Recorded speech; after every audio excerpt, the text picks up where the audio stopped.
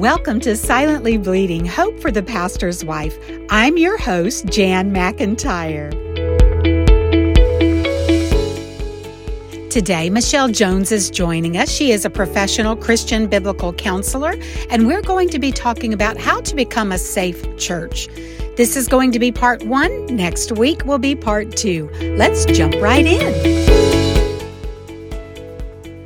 Thank you so much for joining us on Silently Bleeding, Hope for the Pastor's Wife. We have Michelle Jones with us again today. She is a professional Christian counselor with 20 years experience, and she is going to talk about some of the hard things that need to be exposed that we can learn as pastors' wives and pastors. I'm excited to get started. I know that you did an interview with Nagme, and you have that on Silently Bleeding. And I wanted to say that my first safe place was her. The work that she does with women is incredible. And I remember finding her on social media one day, never knowing anything about her. There she was, and she was doing a live interview about what emotional mental abuse looks like. And I remember commenting, because I was still having this nervous breakdown in my room, not leaving my room. And I remember commenting, "This is what I'm living with. I wish I can talk to you." And Nagme said, "Send me your number. I'll call you later at 5." And I thought, what?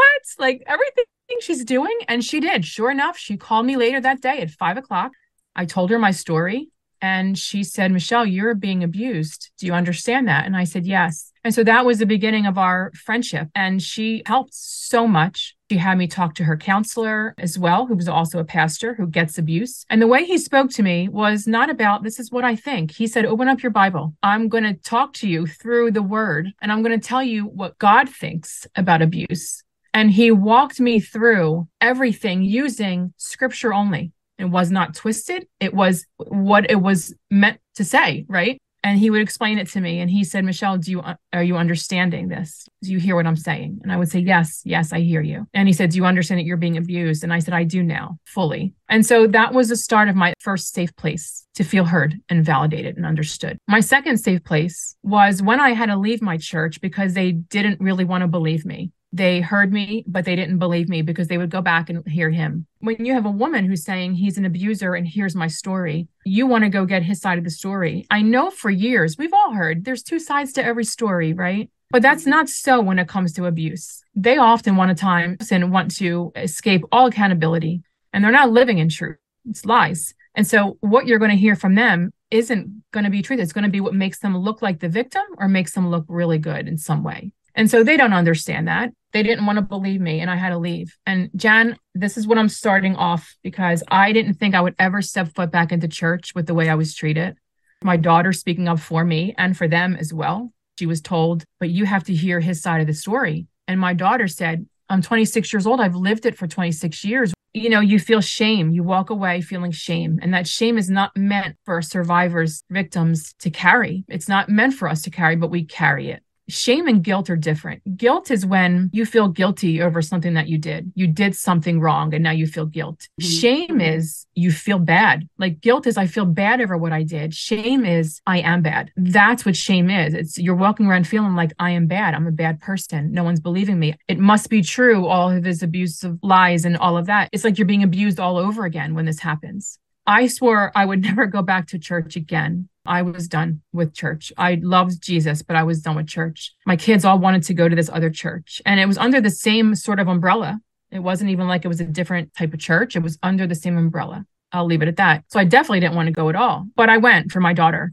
I didn't want to be there. And I felt like every time I heard the word, because of what happened and because of the way things were used against me, there was just something about sitting in a church again that just was so hard for me to do. And I couldn't hear what was being said. So after going just a couple of weeks, my daughter kept saying, "Mom, I really want you to talk to the pastor's wife. She's different. Like she's going to get it." I was terrified to do it. And I did. I went up to her after service one day and I said, "Do you think that we can talk?" And she said, "Yeah, absolutely. Give me your number and I'll call you." And sure enough, a couple of days later, she called me.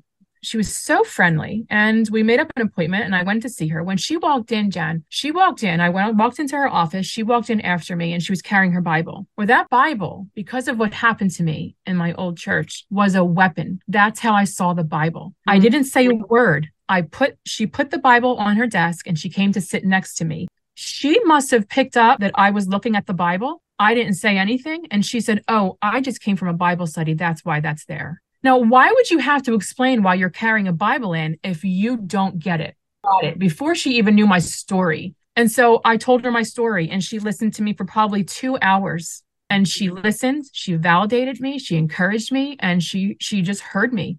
And I was able to breathe for the first time. She'll be the first to say, "I don't have all the answers, but I can sit and listen to you, and I can be there for you." Because what she often says is the church is supposed to give that spiritual love to hurting people. That's what we're here for. I just was able to breathe. And so those are my first two experiences finally with safe places, but I didn't feel entirely safe. It took me probably 2 years being there. I'm there for 3 years before I can even had enough nerve to talk to the pastor. Now, I've sat under him. I have listened to him. I have called his teachings every Sunday my counseling sessions because he has a soothing voice and he just speaks with grace, but he says hard things really well. So even when there's something that he's saying hard and there's conviction on my heart, that conviction falls safely on my heart because it's not said with shame or harshness. It's just said in grace. Wow, that right there.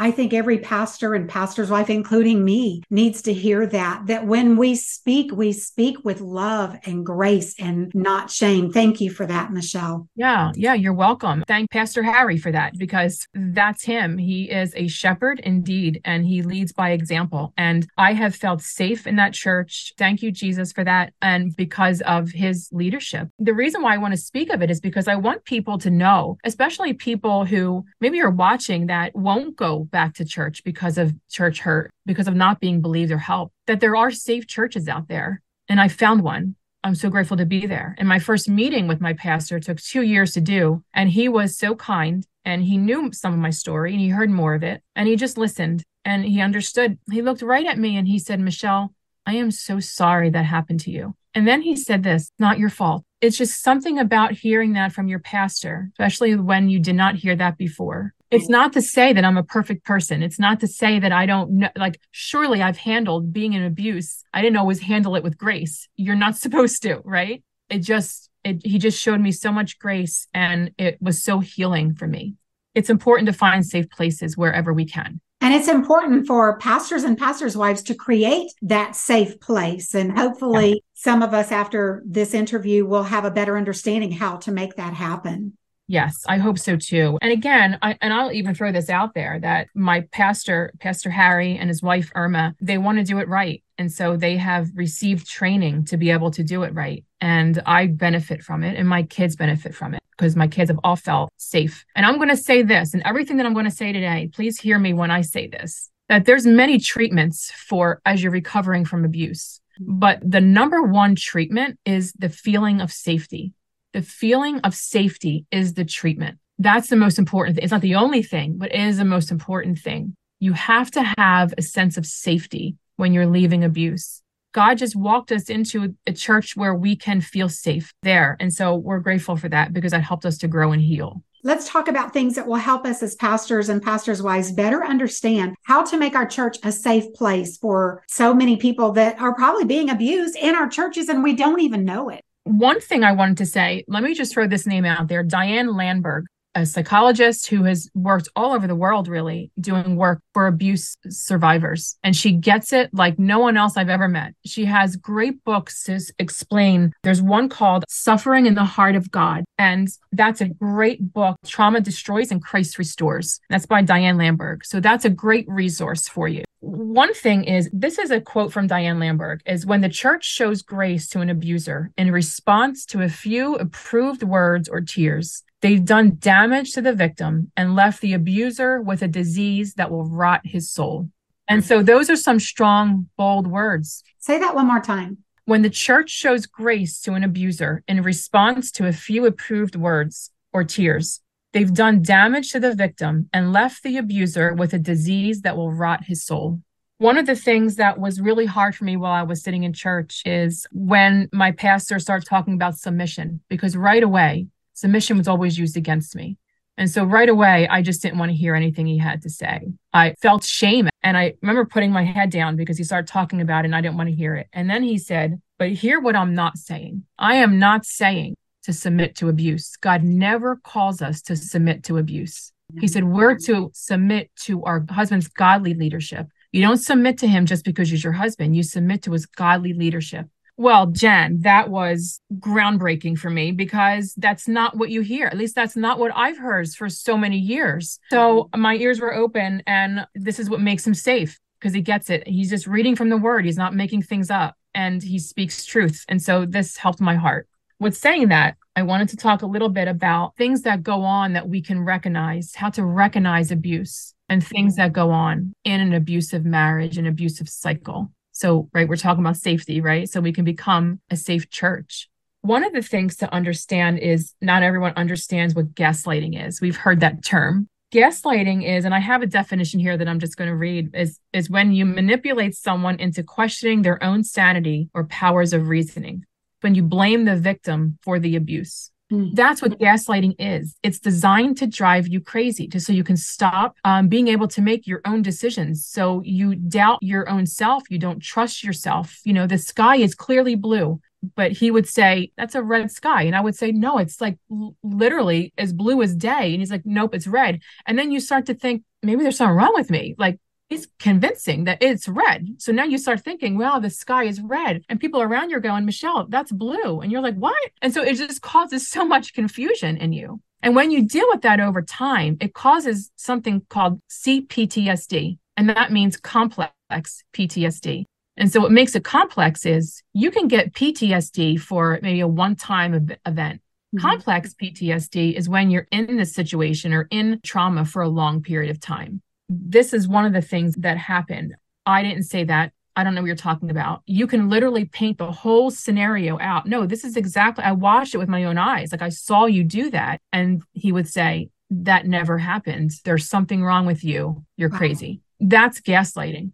And I hope I explained that well enough. There's this one quote here that someone put out there, and it says, if you are made to feel crazy or confused, or if they play victim because you decided to stand up for yourself, calling out their toxic behavior, that's gaslighting. If they manipulated you by lying, deflecting, making you question your own sanity, your own feelings, and the facts, that's emotional abuse.